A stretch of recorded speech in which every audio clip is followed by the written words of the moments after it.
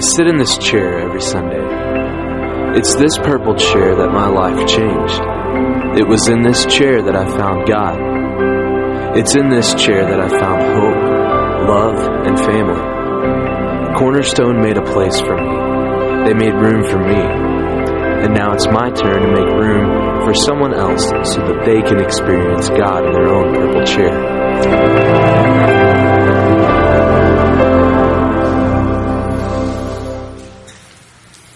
Hey, good morning, Cornerstone. Hey, 3 of you are awake. All right. We are in a conversation right now that we're calling Purple Chairs. And it's really just a conversation about what do we do now that the purple chairs are filling up.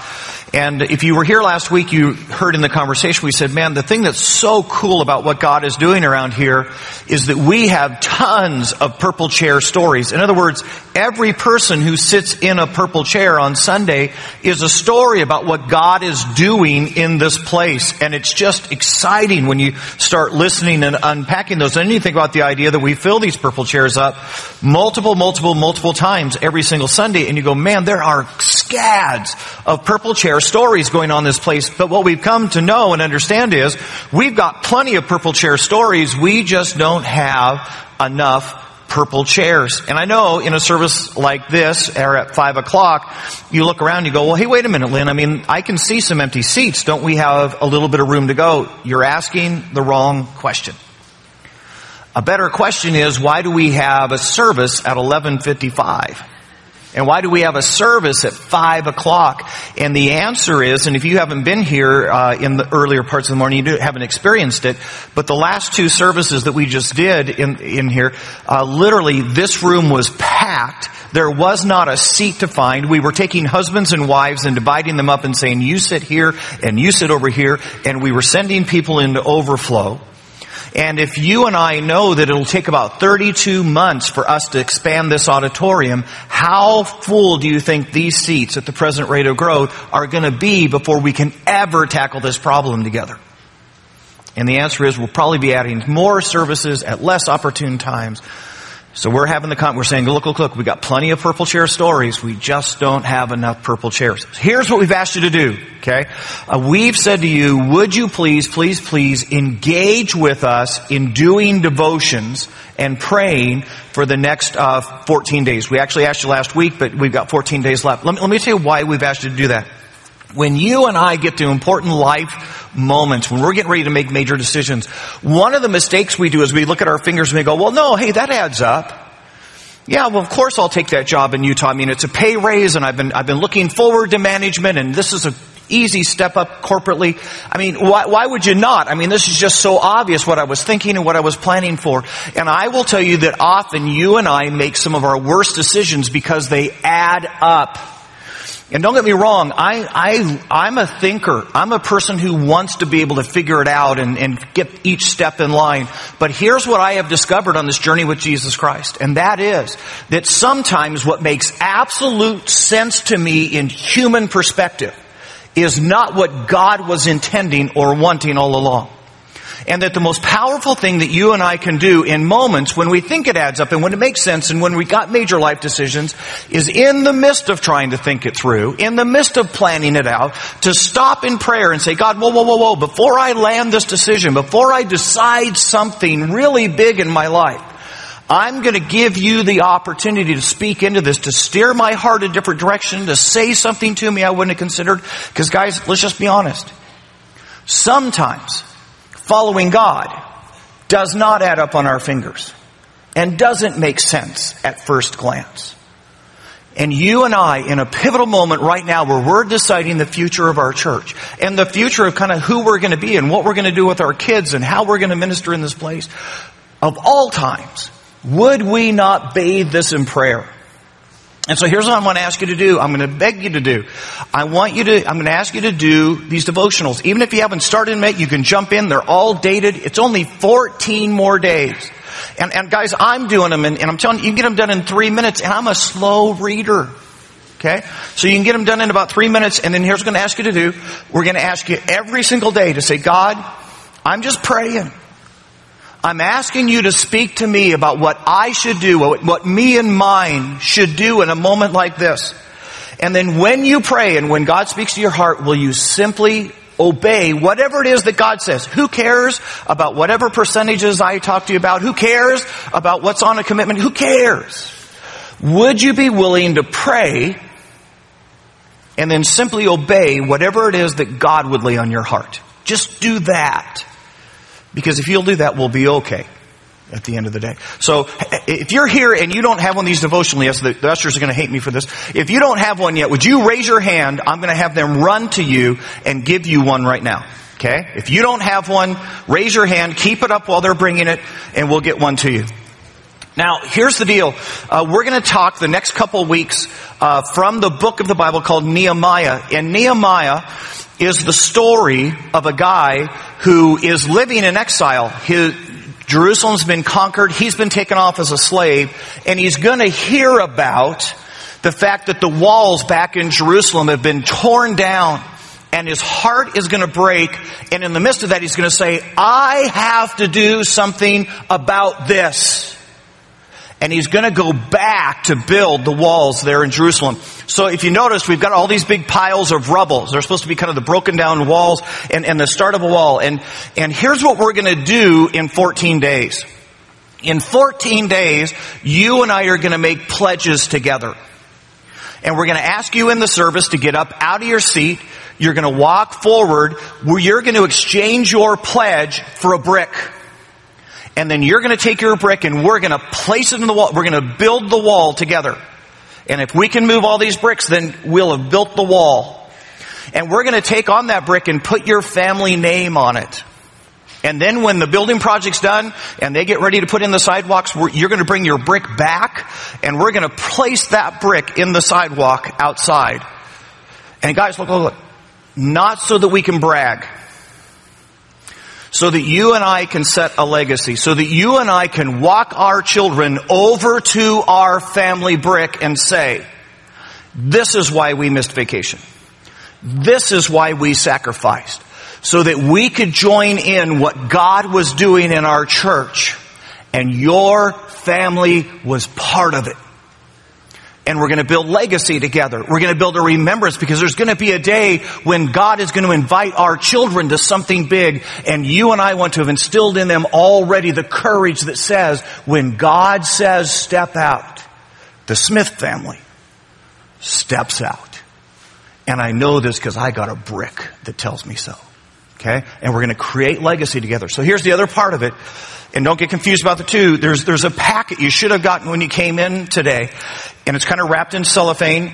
This packet has just some general information about what we're trying to do together. But the important part is there's a pledge card in here. And on April the 13th, 2 weeks from now, we're going to bring those pledge cards back. We're going to walk them to the front. We're going to exchange them for a brick. And we're going to do some serious wall building together as a church, okay? So if you did not by any chance get one of these, get one on your way out because you need to be praying over that card and what God's going to have your family do on the 13th. Okay? All right. All right, grab your Bibles with me if you would. Here's what we're going to do. We're going to jump into the biggest building project ever recorded in Scripture. And we're going to look at the life of a guy by the name of Nehemiah, and we're going to simply ask this question. Why did he get involved? Why did he do this? Because let's be honest. Anytime we get to a moment like this as a church, one of the first questions you and I ask is, well, why should I? I mean, I've already got a purple chair. I've already figured out how to come on a Sunday, and this crowd's the 11:55, or maybe you're at the 5 o'clock hour and you're going, hey, there's still room in my room. I can park relatively close to the buildings. Why would I care about a building project? What's in it for me if I live sacrificially for the next 36 months? Why would I do that? Did you know I know Christians who, when their church does a building project, they leave the church until the building is done and until everybody else sacrifices for them, and then they come back to use the buildings they didn't build. And I get it. I get it because, hey, if my kids are already grown up and I don't need the children's building, and what's in it for me? And we're going to try to answer the question together today that says, Why would you? Why would I? Somebody who's already got a purple chair and my kids are already fitting in the classroom over there. Why would we build a building? So grab your Bibles. It's the book of Nehemiah. If you're not real familiar this morning, and you want to find this book of Nehemiah, go to the very front of your Bible. Start working to the right. Genesis, Exodus, Leviticus, Numbers, Deuteronomy, Joshua, Judges, Ruth, 1 Samuel, 2 Samuel, 1 Kings, 2 Kings, 1 Chronicles, 2 Chronicles, Ezra, Nehemiah. I just did that so you'd had to learn your Bible a little bit. Actually, the easiest way is if you just go to the middle of your Bible, work to the left a couple books. Nehemiah is right there. Middle of your Bible, book of Psalms, work to the left. You'll find it. It's a couple books away. Nehemiah, chapter 1. Let me give you a little bit of background what's happening in the moment. Israel had fallen away from God. They started worshiping the gods of Babylon. And God says, look, if you're willing to exchange me for a little pottery calf or a little stone ground bird, and if you're willing to worship idols instead of worshiping the true God, if you really like the gods of Babylon so much, then how about if I let Babylon come down, conquer you, and they can be your masters? And the reality is in this moment that Israel is living in a moment of discipline by God. You like the Babylonians so much, serve the Babylonians. And as the Babylonians came down to conquer, they dragged away all the treasure, all the resources of Israel, leaving behind older women, children who were too young and too small and too frail to make the trip, the crippled and the weak and the sickly. And they leave that remnant back in Israel. They take everything else with them. And the guy we're going to look at today is a guy by the name of Nehemiah. He's been taken captive into Babylon. So here we go. It's Nehemiah chapter 1, starting in verse 1. Here we go. The words of Nehemiah, son of Hakaliah, in the month of Kislev, in the 20th year, while I was in the citadel of Susa, Hanani, one of my brothers, came from Judah, came from Israel, with some other men, and I questioned them about the Jewish remnant, all, the leftovers who were left there in Israel that survived the exile, and also about Jerusalem. They said to me, those who survived the exile are back in the province, are in great trouble and disgrace. The walls of Jerusalem is broken down, and its gates have been burned with fire. Now guys, here's the deal. The only defense you had as a city, the only way to keep marauders from coming in and looting the town were your walls. They were your front line of defense. And now the people, the remnant that are left, live in constant terror that at any point they can be invaded, and what the Babylons did not succeed in doing and finish will be done. And they are weak, and they are exposed. Verse 4. When I heard these things, I sat down and wept. For some days I mourned and fasted and prayed before the God of heaven. And if you actually read the rest of chapter 1, Nehemiah has a remarkable prayer. And you may want to go home today and just spend some time reading, because it is an absolutely powerful prayer of confession to say, God, look, our people have messed up, but we need your help. Jump with me down to verse 11. O Lord, this is him finishing the prayer. Let your ear be attentive to the prayer of this your servant, and to the prayer of your servants who delight in revering your name. Give your servant success today by granting him favor in the presence of this man. And then he tells you which man. I was the cupbearer to the king. So get the moment. Here is Nehemiah. He hears about what's happened in Israel, that the walls have been torn down, the gates have been burned, and immediately he weeps. And something in his heart says, I've got to do something. I can't stay where I am, do what I'm doing, and not respond to the moment. Now, but guys, think about this. Nehemiah has nothing at stake. Matter of fact, Nehemiah has nothing to gain in this moment. He's living in Babylon in the palace of the king. He's the cupbearer to the king, which simply means this, that whenever the king was getting ready to have a drink, Nehemiah had to take a sip first, just to make sure there was no poison in it. So a pretty good job, it just didn't have much life expectancy. But here's the deal, he's living great. I guarantee you, the type of clothes that he's wearing, the apartment that he's living in right now, the type of food that he gets to eat, are an absolute upgrade to any life that he experienced when he was back in Israel. Who cares? Who cares that the walls are, that doesn't have anything to do with him. He's living in the king's palace. He's not in any imminent danger. There's nothing at stake for him.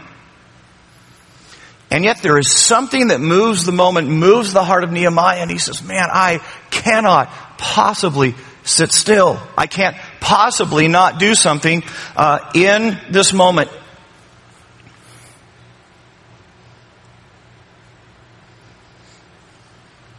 Isn't it true that one of the reasons that we have a hard time understanding Nehemiah's response is because that more often than not, you and I are intuitively selfish. That the first question we ask, and we don't even think about it, it just happens so naturally, is, hey, what's in it for me? No, whoa. If I do that, what do I get back? What is there for me and mine? What's the payoff? And isn't it true, if we were just simply being honest, that one of the primary filters that we most often run our decisions through is, what do I get? If you doubt for a second that you and I, by human nature, are intuitively selfish, just wait till the next time you're on an airline and the pilot pushes the selfish button. No. You've seen this. You're coming in for a landing at Sky Harbor Airport. The stewardess gets on and then she says, we have landed. We are about to pull up to the gate. Please stay in your seat with your seatbelts buckled until the pilot turns off the fasten seatbelt. And you pull up to the gate, and all of a sudden you hear, ding! And suddenly, normal, average people leap to their feet like a pack of wolves, pushing toward the front. Old ladies are kung-fuing men to get by them. All in an effort, you ready? All in an effort to gain 7 feet worth of advantage on the rest of the crowd. Because when they open that door, I'm going to be able to get off this plane 3.2 seconds ahead of you.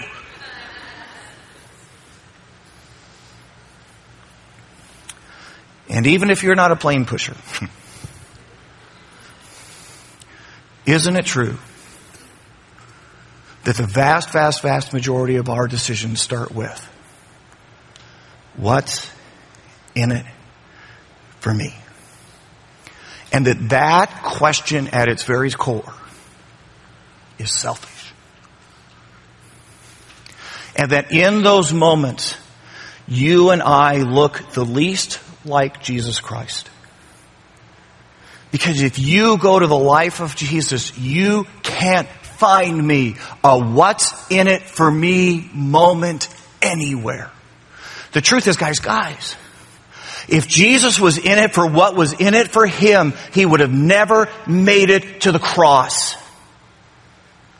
That is a moment of absolute, you ready? Selflessness, in which Jesus says, there is nothing about this that is fun. There is nothing about this that I would choose, but they need this. Isn't it interesting? Think about this. that when Jesus was describing what it was going to be like to follow him, in Matthew chapter 16, here's what Jesus said. If you're thinking about following me, if you're even considering following me, here's what you need to know a disciple does. You ready? They have to deny themselves, take up their cross, follow me. Isn't it interesting that Jesus said, if you ever get serious about me and if you actually want to follow me, the first thing you're going to have to conquer is your selfishness. You're going to have to deny yourself. That ready for this? The very first step of discipleship is shedding selfishness and becoming selfless like your Savior.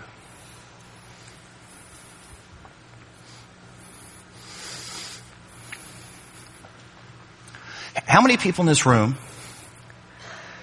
you started attending Cornerstone since we built the building? So in other words, you never did church in the old building. You've only come since we built this building. How many people say, I've started attending Cornerstone since, I never attended church in that side, in the building, just over here. You realize that's the majority of us? Which means, think about this, if you just raised your hand, you have been the recipient of selflessness. Because, you ready for this? All of us that were in that building doing church, we already had a chair. We already had a class for our kids. And when we built your purple chair, we didn't need it. You needed it. And we sacrificed and we gave for you. And if there was ever a group of people who ought to understand the conversation that we're having right now, it ought to be all the new people. All the new people ought to go, man, I am sitting in a chair that somebody else paid for me. I get this. It's not about what's in it for me. It's about the people who haven't gotten here yet. How many of you in this room were in that building and you gave to this building project? How many were in that room, you gave to this building? Raise your hand. Stand up. Stand up.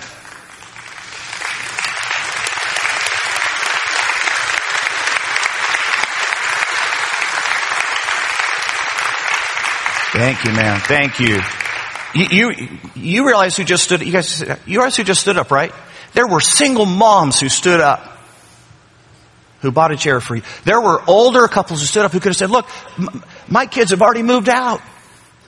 They hate me. My grandkids will never come back. I'm building this for someone else's grandkids. You realize they've already modeled for you what you and I need to do. Because they did it on your behalf. And guys, I get it. That there are some of us in here and you would say, hey, look, my kids have already moved away. I don't have any children for that graded children's building you're getting ready to do. And look. I'm so mature in Jesus Christ. I mean, I've got so much Jesus dripping on. I don't need any maturity buildings. I'm just cooked already. I get it. And some of us are going, look, Leland, I've already bought the combat boots. And so the sharp rocks on the parking lot, they don't bother me. So I'm good. There's nothing in it for me. I get it.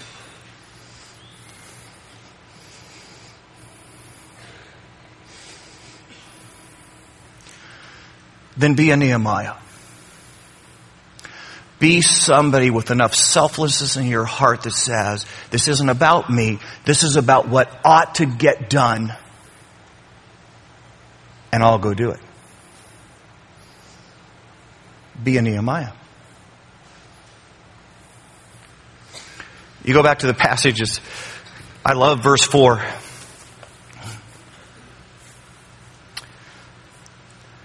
When I heard these things, I sat down and I wept.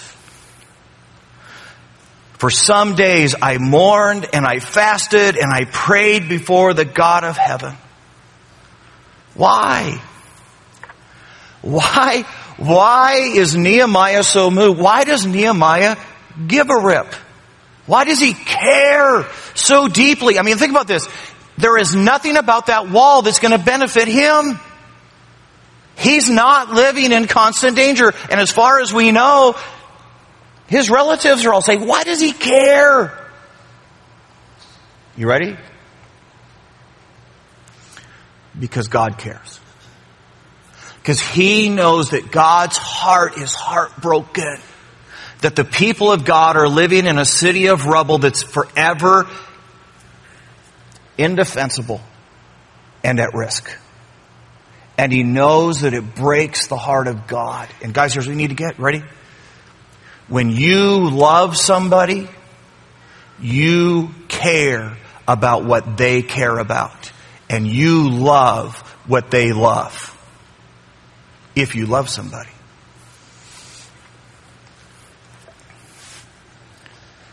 Some of you know my story, and you know that as a young preacher boy, I had an older mentor who took me under his arm and just poured into my life. I mean, hours upon hours. I can't tell you how many cups of coffee we drank together talking about ministry. I can't tell you how many hard situations where I had made a mistake and this guy had the grace to step into my life and help me figure it out. And I will tell you that every leadership decision I make at Cornerstone, I make standing on the shoulders of George Bedlian and the investment that he made in my life. And some of you know the other part of the story is that George eventually came and served on staff here at Cornerstone. So think about this. My mentor came and served on my staff and allowed me to be his pastor. And then it came time for George to retire. And he moved back to Yucaipa. And it became his next assignment in life to take care of his wife, Novella, whose health was failing. Her kidneys were shutting down and she was having to do dialysis 3 times a week. And her eyes had gotten clouded over. She couldn't hardly see anything in front of her and she was just frail. And I will tell you that in the last 7 years, George has done things for Novella that you and I pray that we never have to do for our spouse. That's been his assignment. And I would take trips. I'd hop on a plane. I'd drive over to see my friend. To spend time with them. And guys, you gotta hear this part of the story from my heart. I didn't go to see Novella. I went to see George. He was the guy who had invested. I mean, I love Novella but I didn't have that same relationship with her. George was the one who spent countless hours, and so I would go to California to spend time with George. I'd get there, and it would become so obvious that even though I had traveled that long distance to be with George, that George's heart was that I would spend time with Novella, because she'd been isolated in her sickness and alone with just him. And out of absolute love for George, often I would spend the majority of my time there in California talking with Novella. Because. When you love someone, you love what they love. Novella died a couple weeks ago. And I hopped again in a car and drove over to California in a schedule that was insane. Not for Novella. To be with my friend George as he mourned the love of his life passing. Because when you love somebody, you love what they love. Every dad in this room who has a daughter, you know what I'm talking about. Because there's been a moment that your little daughter has walked up with her dolly and said, "Daddy, you hold her." And suddenly you find yourself going, "Oh, how was your day?" "Oh, pretty good." And grown men holding dolls and talk. Why? Because when you love someone, you love what they love. Which brings you and me to an interesting question. What does God love? See, if you and I say that we love God, what does God love? And I can tell you that the answer is reasonably simple. God loves lost people. God loves people who are far away from Jesus and haven't figured this thing out yet. He loves them so much. Are you ready for this? He loves you and me. He loves lost people so much that if you were the only person in the history of all eternity who would have ever accepted Jesus Christ as your Savior, He would have sent Jesus to the cross just as quick. That's how much He loves you. That's how much He loves your neighbor and your coworker and your aunt and uncle who haven't made it to this room yet.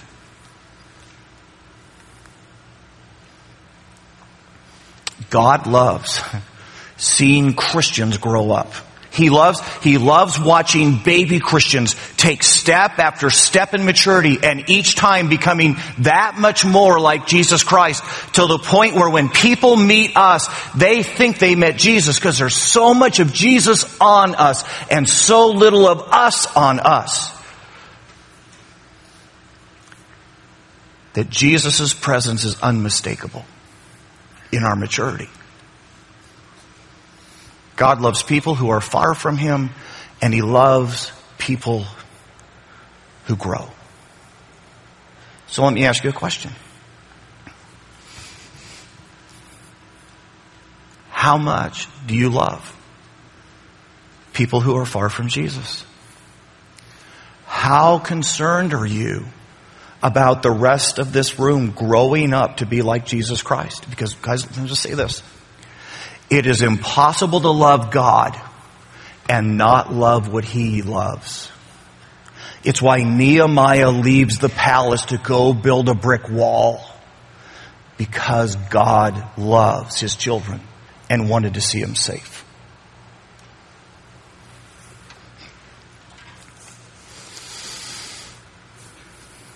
It's interesting because what Nehemiah does next, his response is going to be risky. It's going to cost a lot. And guys, you just need to hear me say this out loud. Anytime you and I decide to follow God, it will cost you something. If you're here for the cruise, you're on the wrong boat.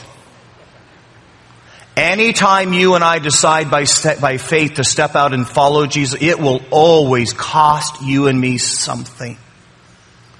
This thing of following God is going to be the hardest thing you and I ever do. It will cost us friends. It will cost us money. It will cost us relatives who don't understand the decisions we made. It may cost us children who look at us and say, Dad, you're too strict. Mom, you don't understand. But I'm just simply telling you, count the cost. Because it always costs to follow Jesus Christ. Chapter 2, starting in verse 1. In the month of Nisan, in the 20th year of King Artaxerxes, when the wine was brought before him, I took the wine and I gave it to the king. I had not been sad in his presence before. So the king asked me, why does your face look so sad? And when you're not even sick, when you're not even ill, this can be nothing but sadness of the heart. Get the next line.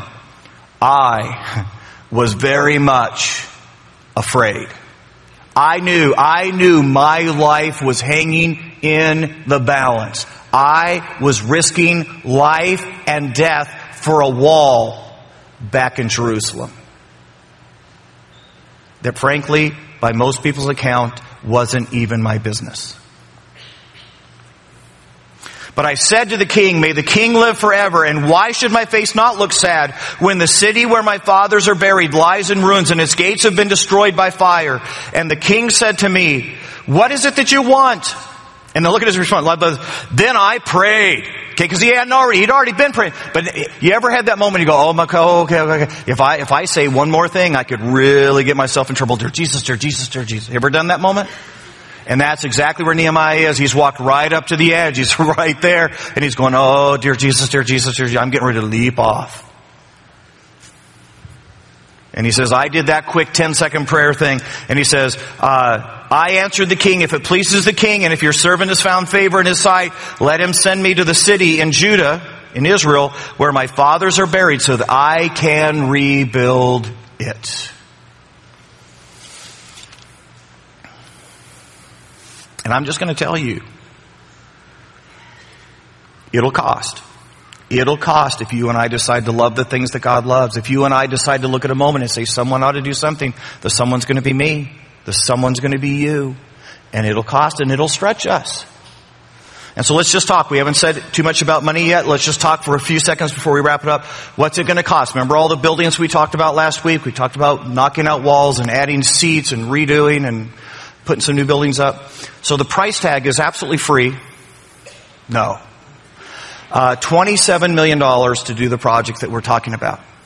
And some of you are going, what? It's not that bad. We've got to raise 9. We've got to raise a down payment together. The rest of it will carry. So we got to raise 9. And here's the deal. A church ought to be able to raise 1.5 times whatever their annual income is. Last year, you and I brought in 6.7. We should be able to easily be able to raise 10. We're going to try for 9.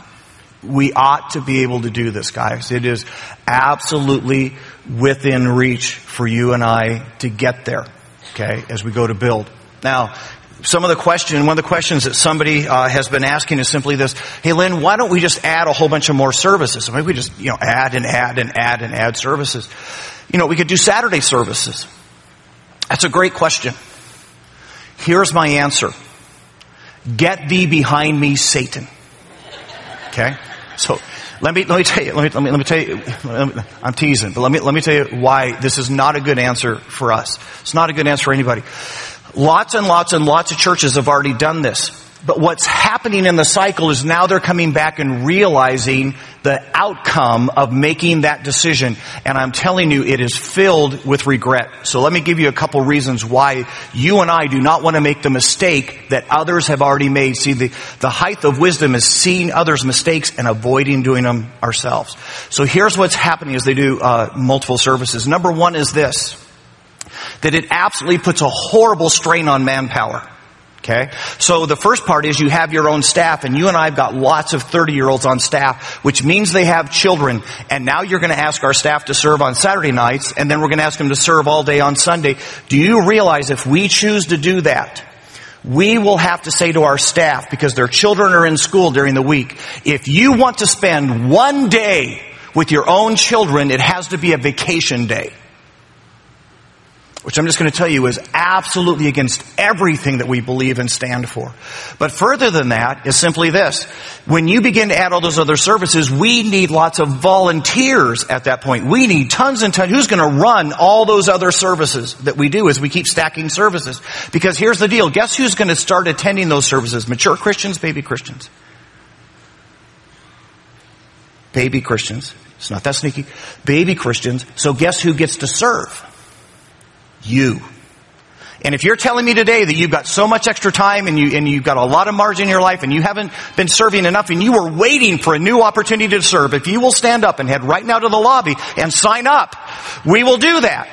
But in the meantime, it's going to be all of us carrying the load of serving to make those other services go, because the new folk won't. The second thing is simply this: that they're finding that it's unmanageable to continue to do those services. You can't keep them going. And if you watch church after church after church that's done Saturday night and multiple services all sorts of times, here's the trend. Here's what's happening. You can't keep your preaching staff doing 6 and 7 services every single Sunday. So here's what they've gone to, and this is the trend going on all over the valley right now. The senior pastor preaches at Saturday night. Guess why he preaches at Saturday night? Because after 10 years, Saturday night still hasn't filled up. After 10 years. And so they put the senior pastor speaking on Saturday night, hoping that that will force people to leave Sunday and start attending Saturday night. Guess which services are not live anymore? Sunday morning.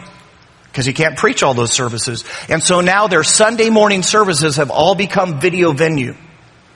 And if you want to turn this congregation, if you want to turn this site into a video venue, then let's just keep adding services till we can't keep up and manage it anymore, and until all I do is speak on Saturday night. And then everybody else, you can all come and watch video on Sunday morning. And if you don't think that's the answer, go ask CCV, Christ Church of the Valley, what they're doing right now. You do not see Don Wilson on Sunday morning. Go ask Sun Valley what they're doing right now because of their Saturday night services. And they find after a while it's absolutely unmanageable. The last one is this, and this is the kicker for me. You ready? It's more expensive to do Saturday night than it is to build the building. It's more expensive because, you ready for this? When you start adding multiple services, you start having to add staff. And guys, I'm just telling you, people are expensive. For some reason, they want to eat. And they have mortgages and they have car payments, and it is darn expensive to add personnel. And what you figure out is real quickly adding those services adds to personnel, and your personnel budget actually goes up bigger than the building payment would. And if you go back to every single one of those churches that have started more and more services, have gone to Saturday night and said, let's pull the clock back. Let's make the decision all over again. Saturday night services, build a building. And every one of those congregations, without hesitation, would say, build the building. You and I don't have to make the mistakes that others have made to learn the lesson. And I'm just telling you, it makes no sense to keep adding services to our services. It makes sense to make the room bigger so we can fit everybody in 2 or 3. Okay? So we told you, 27 million. We're going to try to raise 9.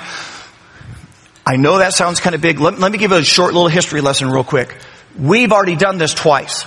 Remember, we built the buildings that are over there. So let's put the chart up on the screen. When we built those original buildings over there, it was $3.2 million. That's how much it cost to buy the land, build the buildings. At the time we decided to make that decision, there were 435 people in attendance at Cornerstone. Now let me tell you how you get to 435. You count every man, every woman, every boy, every child, and every rodent that showed up on Sunday. That's 435. And when we made that decision, the decision was to go in debt. You ready? $7,356 per man, woman, boy, and child in the church, which means 9-month-olds were $7,356 in debt. Okay? That's what that decision was. When we built this auditorium, $15 million project.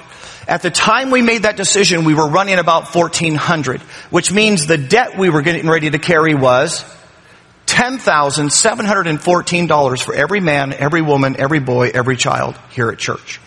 You and I right now are talking about doing 27 million. We currently run about 5,800 every Sunday, which means the debt load that you and I are thinking about taking. You ready? 4,655. And guys, I'm just going to tell you, there's nothing about this that ought to cause any fear or trepidation. We've already done this twice, and we've already done it bigger than this. Now, I'm not going to say it's going to be easy. I'm not saying that. It's still going to take sacrifice on our part to get that 9 million raised. We're going to come with serious pledges 2 weeks from now and drop them off and pick up our bricks. I'm just telling you, we've already done something bigger than this twice. And guys, you want to hear something that's even cooler than that? You ready for this? We are building at the best possible time ever right now. This couldn't, you know why? You want to know why this is like the best possible time ever to build a building? Because we've been in a recession. No. I know. This may be the providence of God for us because guys, guess what happens during a recession? Builders get hungry to have projects because it's a recession. So guess what happens to builders' prices? Bankers have money to loan and nobody's borrowing their money, so guess what happens to interest rates? And you and I are sitting in a moment that in your lifetime, you have never seen interest rates this low. And if you and I can strike now while building costs are down, while interest rates are lower, you and I are going to have the opportunity. Think about this. We're going to extend the mortgage out a little bit, but we're going to get rid of some higher interest rates. We're going to get it in at lower. We're going to be able to build all the buildings that we're talking about. Expand the buildings that we already have. And when we are done, we will barely change the payment. Is that crazy? That's crazy. I mean, guys, think about this for a second. If you left today and went to a car dealership and said, hey, I'm thinking about trading my car. It's way too small. It doesn't carry all my kids. It won't hold all of us. What do you got that's bigger and better and brighter and shinier? And they pull out this car. It's twice the size of the car you've got. It's got all the features you need. And he says, hey, we got a one-day deal. We will sell you this car. We will take your car, and instead of trading it in, we will repair and fix that car. You get to take both cars home, and oh, by the way, it's the same payment you've already got. I'm buying a car. Count me in, dude. I'm in. And you realize that's the moment we sit in. We're going to be able to expand and repair all the buildings we have, build the new buildings, walk away with the same car payment. Dude, I am praying the recession lasts about another 14 months until we lock the loan. You and I may be sitting at the best possible moment to move forward right now. So here's what I'm asking.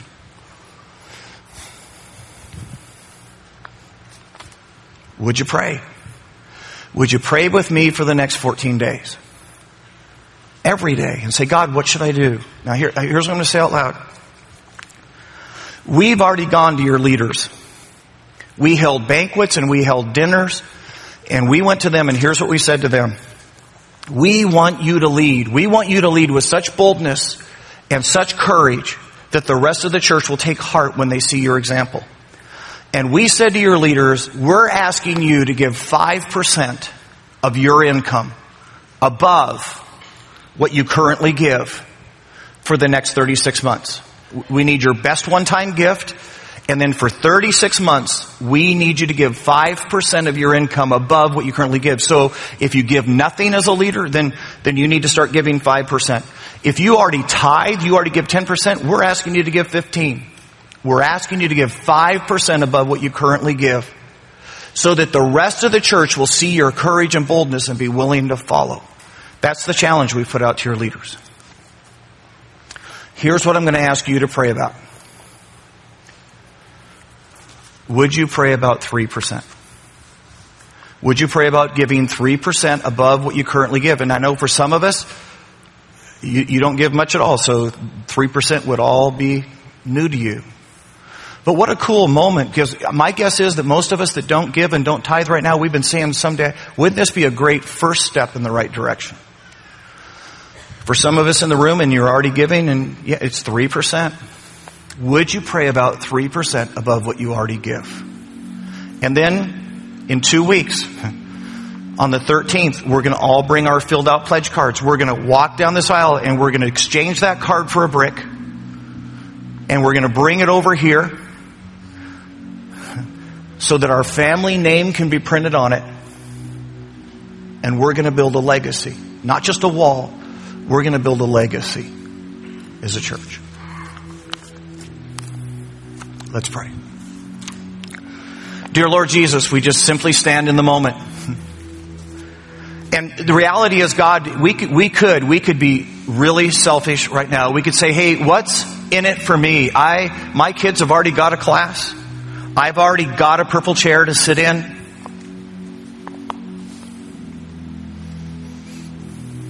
God, help us to be Nehemiahs. Help us to love what you love. Help our hearts to ache for the people who aren't in the room yet, for our neighbors and our friends and our co-workers and the teachers that teach our children.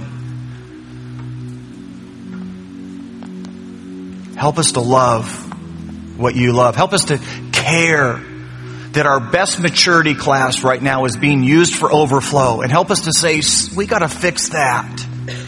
And that we got to get even more serious about growing up young Christians into being fully devoted followers of Jesus. We will grow up so that when people brush into the people of Cornerstone, they brush against Jesus. God, help us to love what you love. And this we pray in Jesus' name. Amen.